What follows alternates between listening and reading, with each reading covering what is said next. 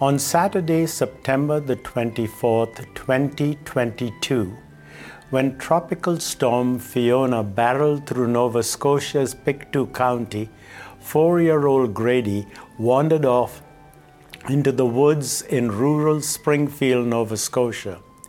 Grady's mother said, "We were out with the children, and for just a minute we didn't have our eyes on him."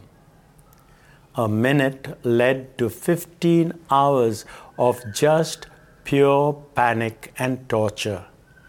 It's 10 acres of thick wooded old trees, and we searched and we couldn't hear him. We couldn't see him.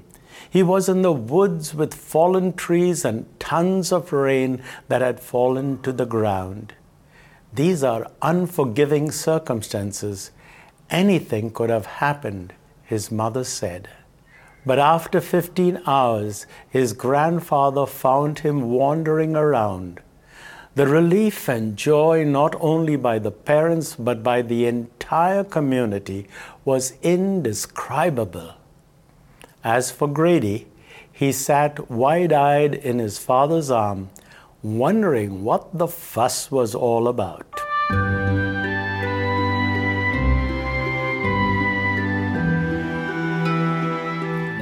Each of us has been given a treasure at the time of our baptism.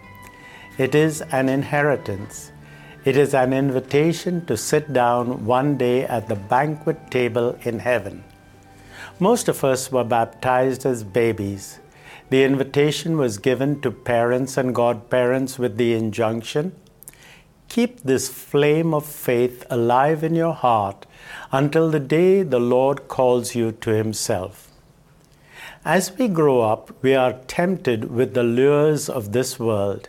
We are preoccupied with the chores of putting food on the table for our family, of buying garments to clothe us, and paying rent or mortgages on the houses in which we live. In all this, sometimes our faith is put on the back burner. We fail to realize that we get strength to do all these chores from the very treasure of faith and trust in God. This faith is not a set of doctrines to which we swear. It is rather a lived experience of a relationship with God. Often, it is in the constant prayers of mothers like Saint Monica that help us to be aware of the treasure of faith. This awareness brings a sense of deep and unaccountable joy. Like Saint Monica's son, Saint Augustine, we have to say, "Late have I loved you, beauty so ancient and so new."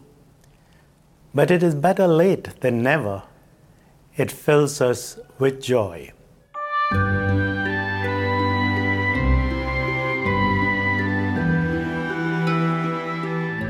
Besides family members and household pets, if your house was on fire, what treasure would you rescue? Why would you treasure this item? Please join us as we joyfully offer this prayer of consecration to the Immaculate Heart of Mary for the third week of Advent. Virgin Mary, Mother of God and our Mother, to your Immaculate Heart we consecrate ourselves in an act of total entrustment to the Lord. By you we will be led to Christ. By Him and with Him we will be led to the Father.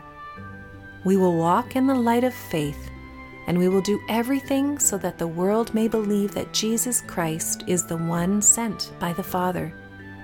With Him, we wish to carry His love and salvation to the ends of the earth. Amen.